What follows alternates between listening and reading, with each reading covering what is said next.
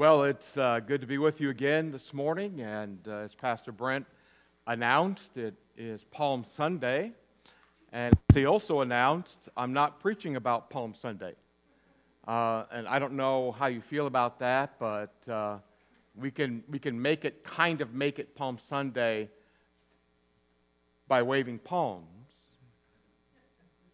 Yeah, there we go. Okay, I got somebody, yeah. Palm Sunday. All right, some of you are with me.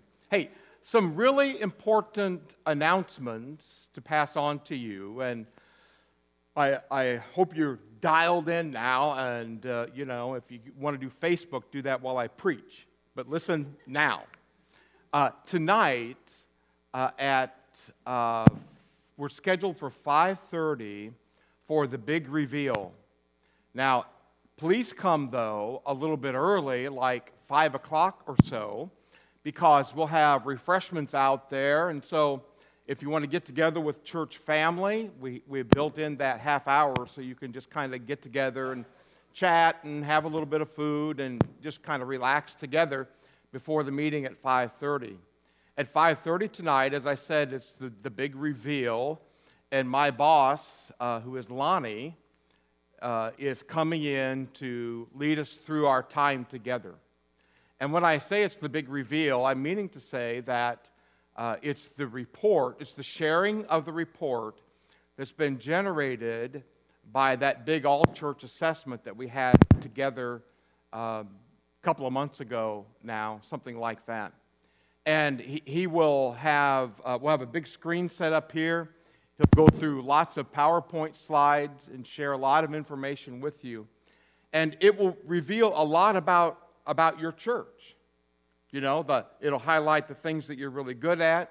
It'll highlight the things that indicate there are areas that we need to work on.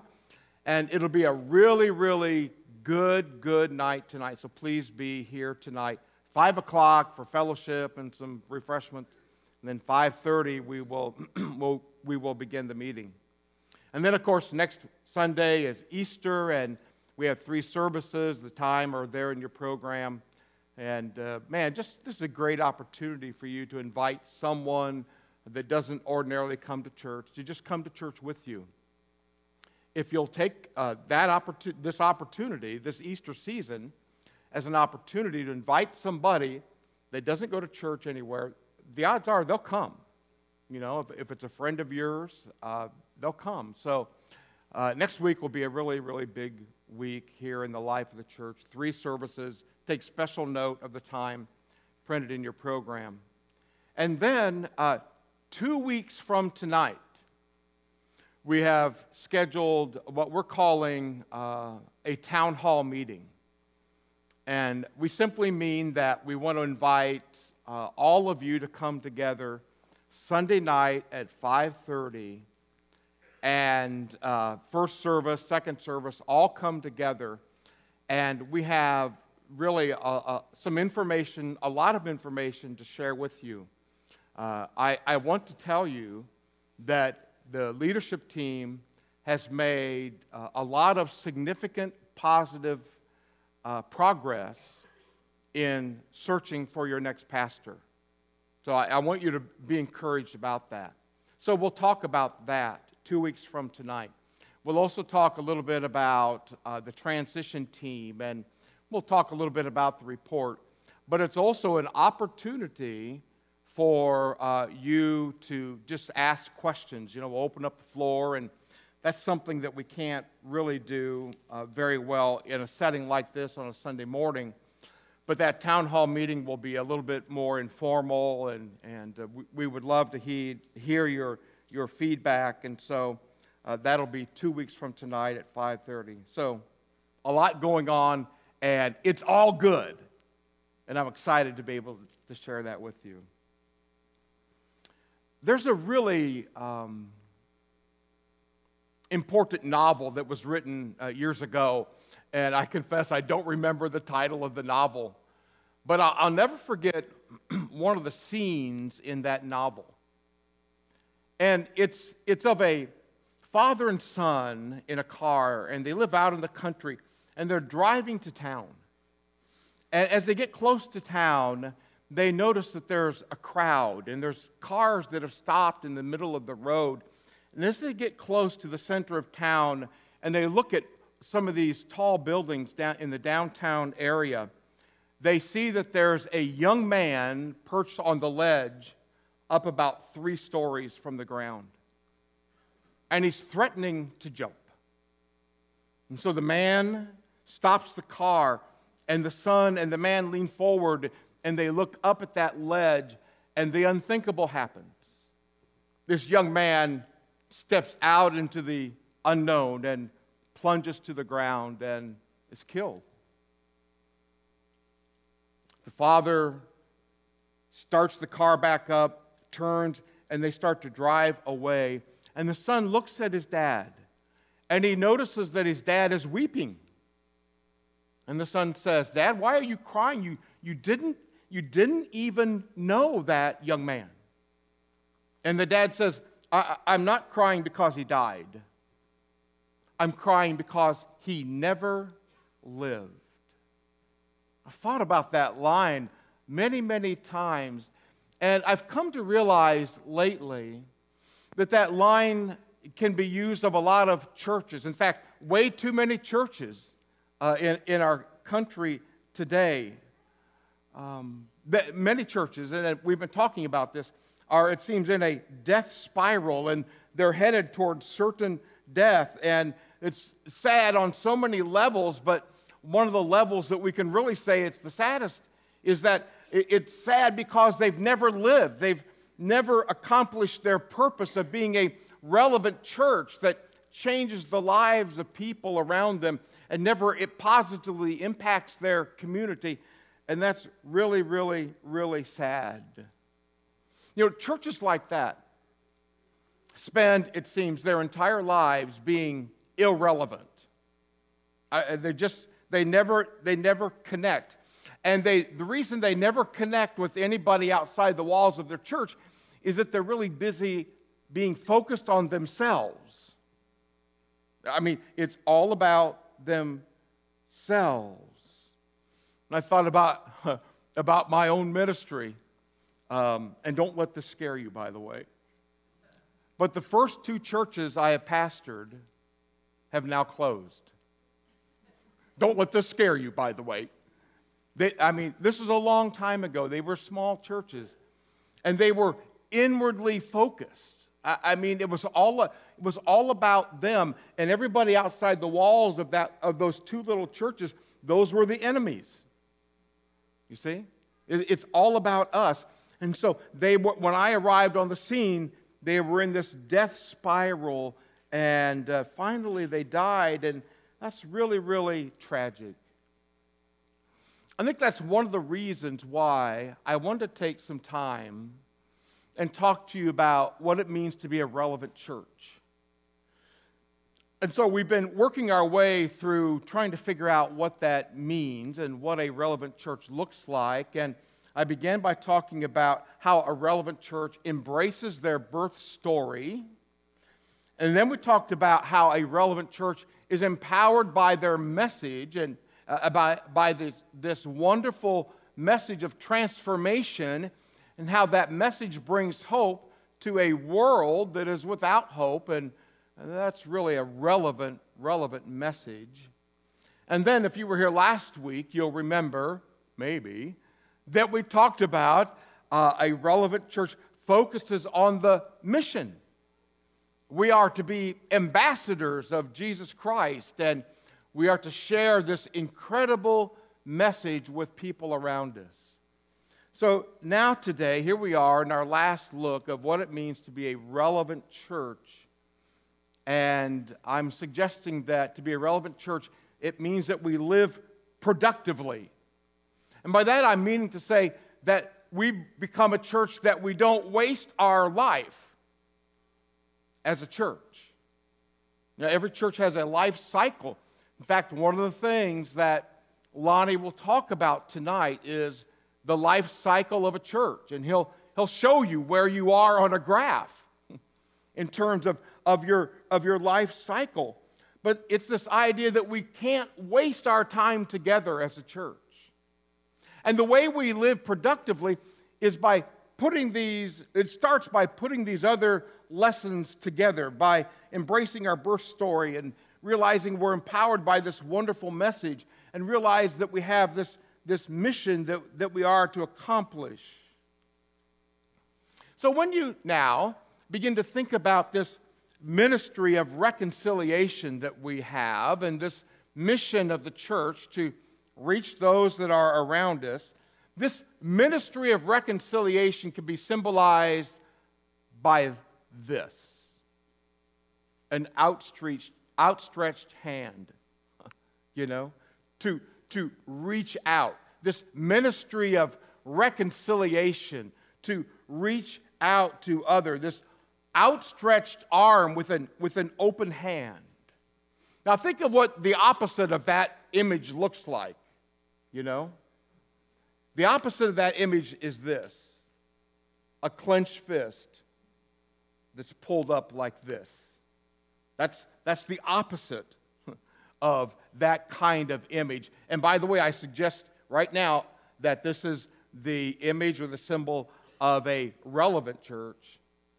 This is the image of a church that is irrelevant. This clenched fist, this defiance, this no connection with God, this idea that we don't want to connect with anybody else. In fact, if we're going to do anything at all, we're going to fight, It's hard to connect with a clenched fist. Did you ever shake anybody's hand and they stuck their hand out and it was clenched?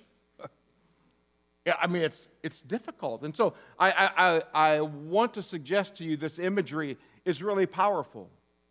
That if we're going to be a relevant church, we have to have this outstretched arm with an open hand. And that way we can reach and we can connect with an open hand. So this idea of being a relevant church, it's this idea of extending an arm with this open hand. It's about reaching. It's about connecting.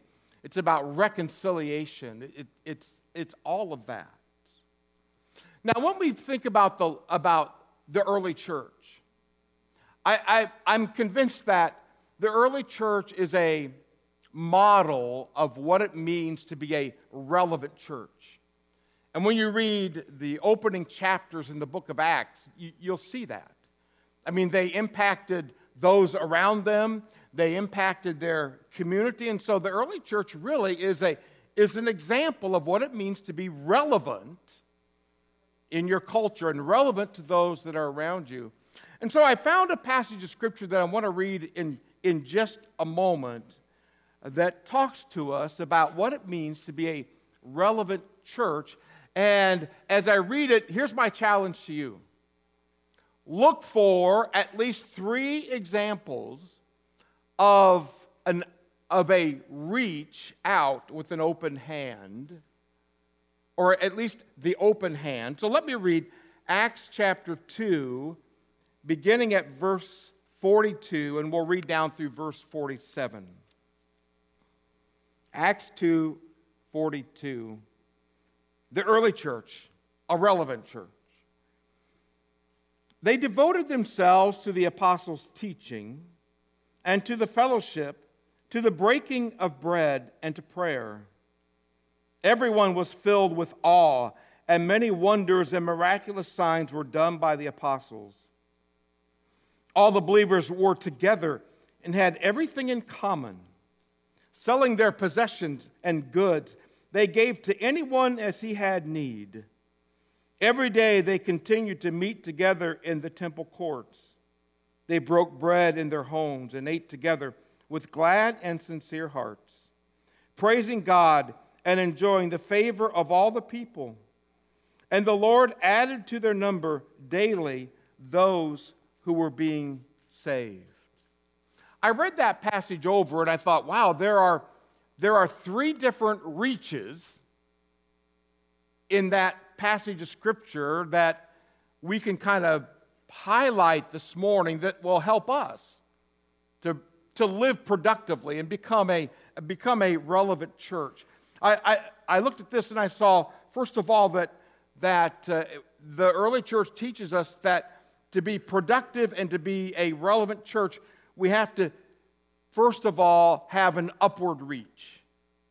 And I'm looking at verse 47a, the beginning of verse 47. And it simply says, praising God and enjoying the favor of all the people. In an earlier sermon, I mentioned that this message of transformation begins when we become in right relationship with God. And surely this is where it all starts. Without first reaching upward as a church or reaching up as an individual, we don't really have anything. It's this message of transformation that's all about being reconciled with God. And if we're going to be reconciled with God, we reach up to God. And we reach up to God not like this, but with the open hand. It's the upward reach, and I see it here in this text. Now, it really ought to be no surprise to you, and it probably isn't, that part of the life of the church is corporate worship.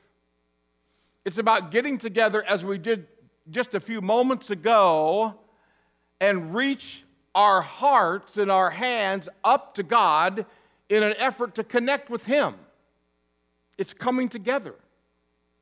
Brothers and sisters in Christ, and reaching our hand upward to God. And I think that's really where it all begins, this idea of learning to connect with God. Now, there are people today who say, I don't need the church. And and a lot of folk are leaving the church, and that's probably no surprise to you.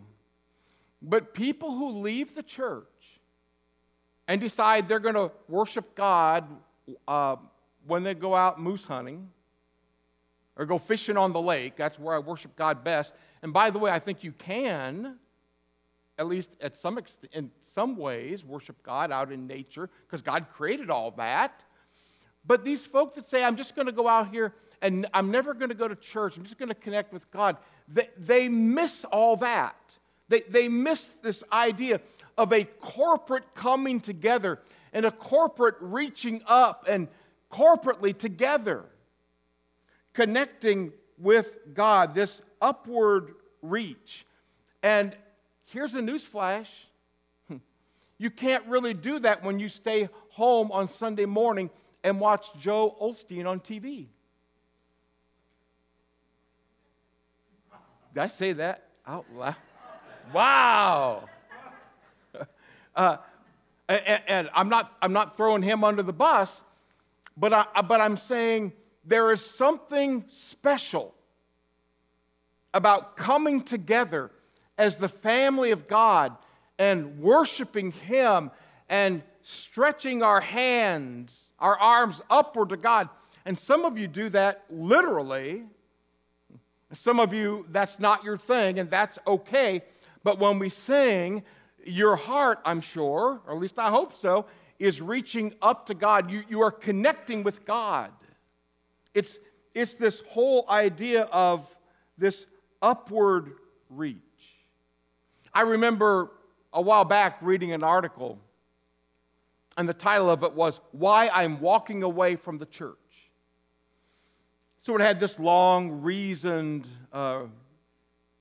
response to why I'm walking away from the church and, building a case for worshiping or serving God all by myself.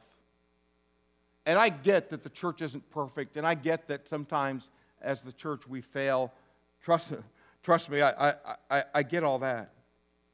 But when you make the decision to walk away from the church and say, I'm going to do this by myself, you miss this wonderful corporate reaching upward to God and connecting with God. And we see this connecting corporately with God in this passage of Scripture.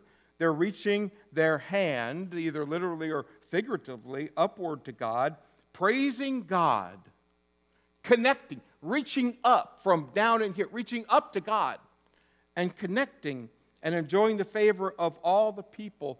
And I think that's where it starts if we're going to be relevant. It starts with God. It doesn't start with us. It starts when we begin to connect with God and reaching up beyond ourselves and we worship Him. So there is in the early church, the model of what it means to be relevant, there is this first thing that I'm highlighting, this upward reach. Well, you might guess there's another reach, and I want to highlight that, and that's in verse 42. Let me just read verse 42.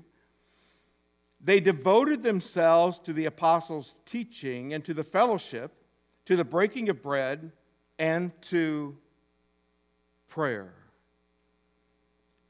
We see modeled here that in the life of the early church, a relevant church, there is not only an upward reach, but there's an inward reach. There's this reaching down on the inside. Life in the church is not just a morning worship service. It must go beyond that. It's about helping build the body. It's about plugging in. It's about getting involved. And it's about personal spiritual growth. Now, I've come to realize that when we have true, authentic worship, when we have true, authentic reaching up to God and focusing on God and getting a vision of who God is,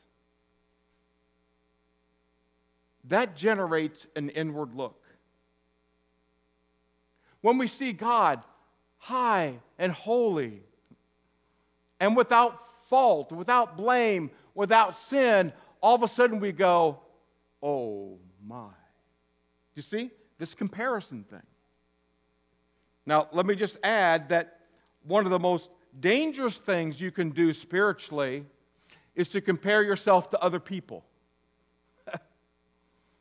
Because you can always find somebody that's worse off than you spiritually. You know? I mean, man, you could be a horrible, horrible person. You know? And you could say, well, at least I'm not Hitler. You know? At least I'm not a serial killer. And so we look at somebody else and we say, oh, I'm not so bad. That's really a dangerous thing to do. But I'm saying that when we start with worship, and I think corporate worship makes it special, and we see God high and lifted up, and then we begin to think about ourselves and how unlike God we are.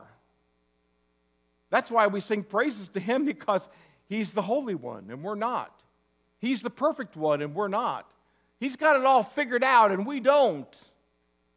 So then we begin to look down on the inside and we begin to compare ourselves to God, and we say to ourselves, ooh, I'm in trouble.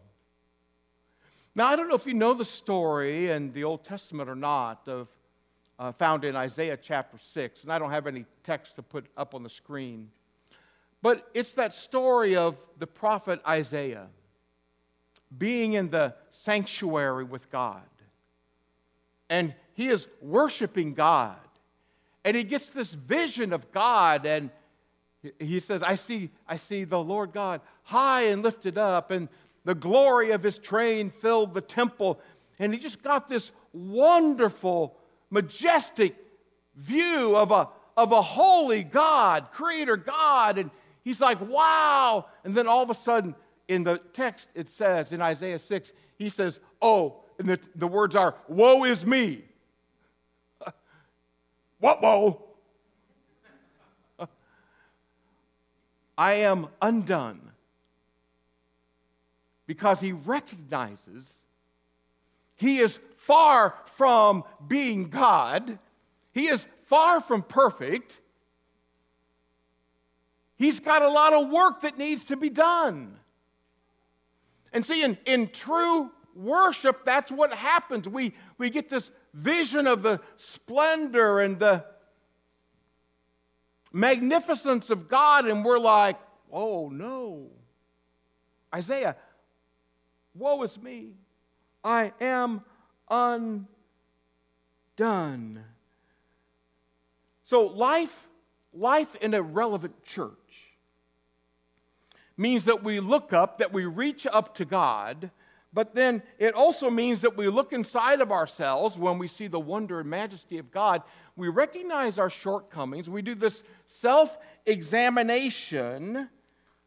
And I see that in the text that we read a moment ago, that these apostles are doing all these things. They're teaching and they're understanding what it means to fall short of God's glory, and they're coming to understand how do they do better? How can they improve in their relationship with God? And they do all of these things.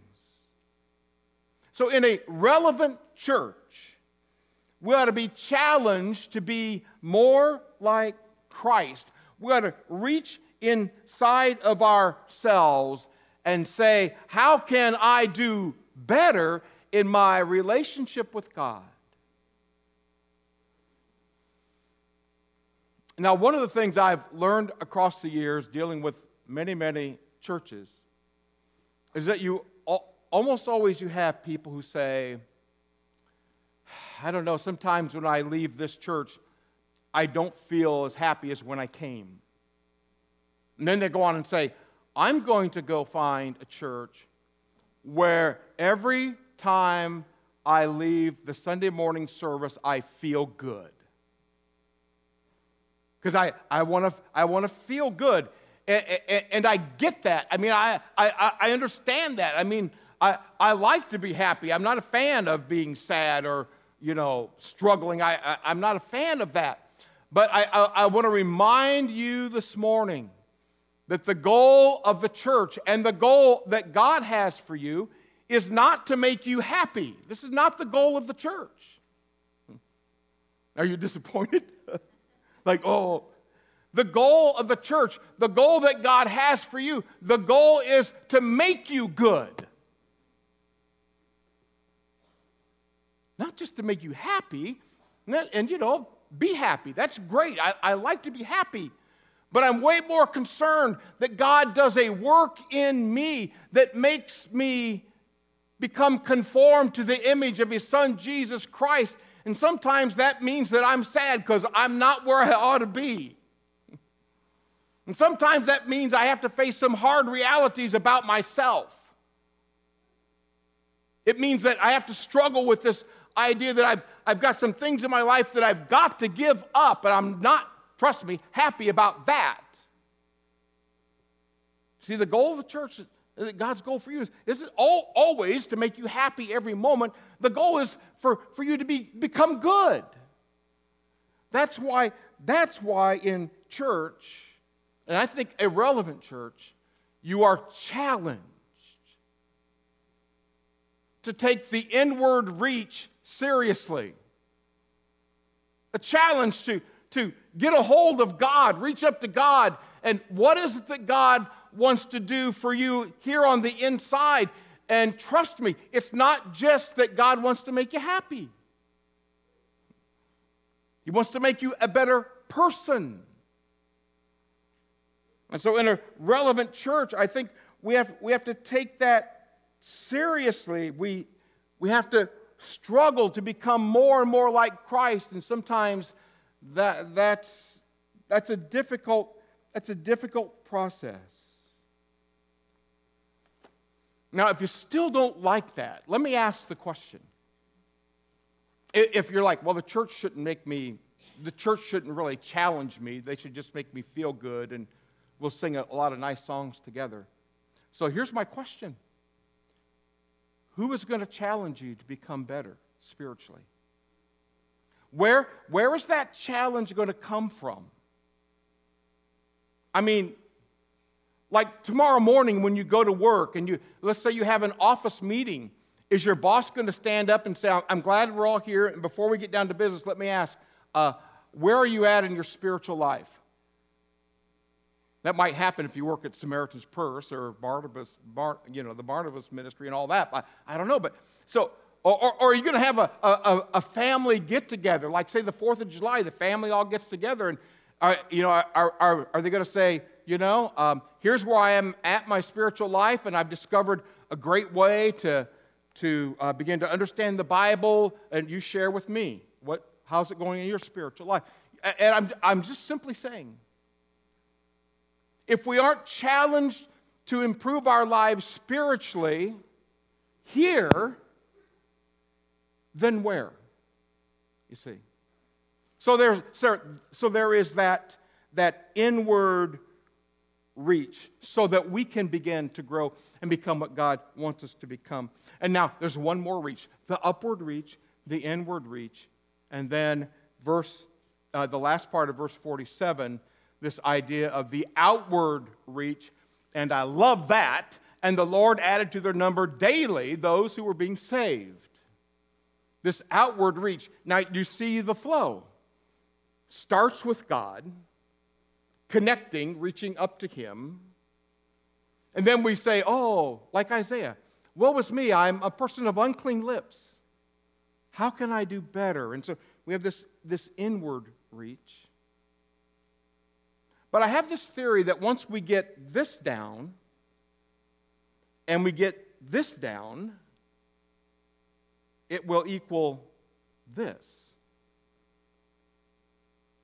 That the upward reach plus the inward reach equals the outward reach. There just seems to be, at least in the text, and at least as I read this passage of Scripture, there seems to be something natural that happens when we connect with God, reach up to God, when we reach inside of ourselves. How can we do better?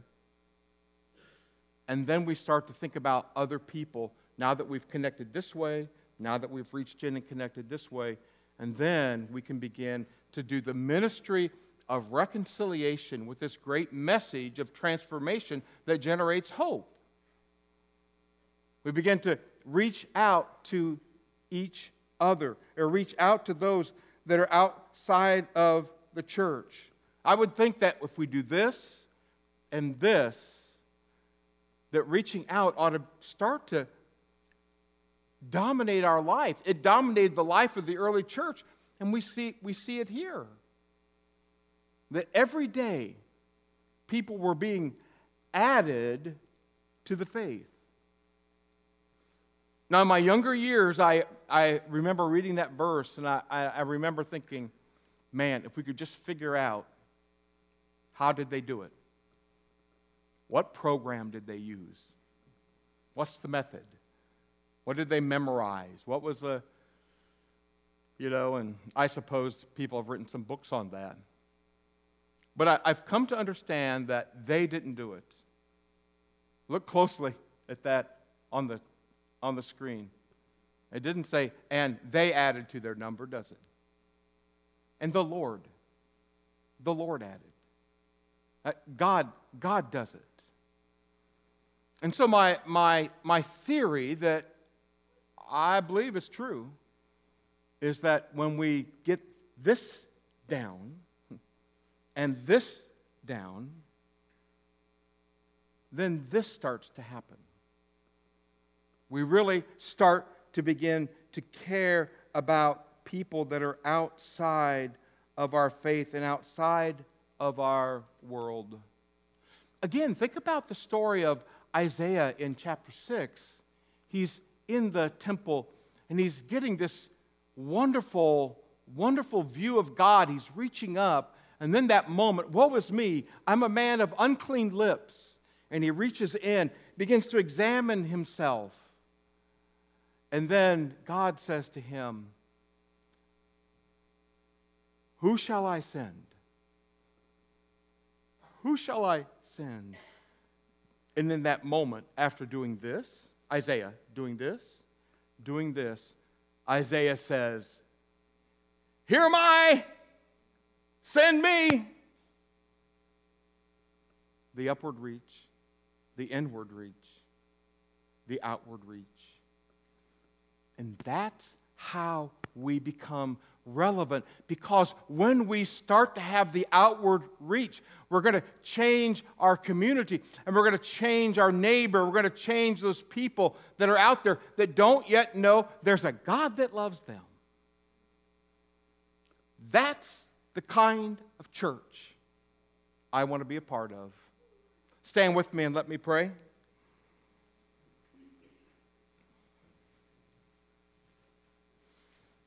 Father, we're thankful this morning for this challenge from your word.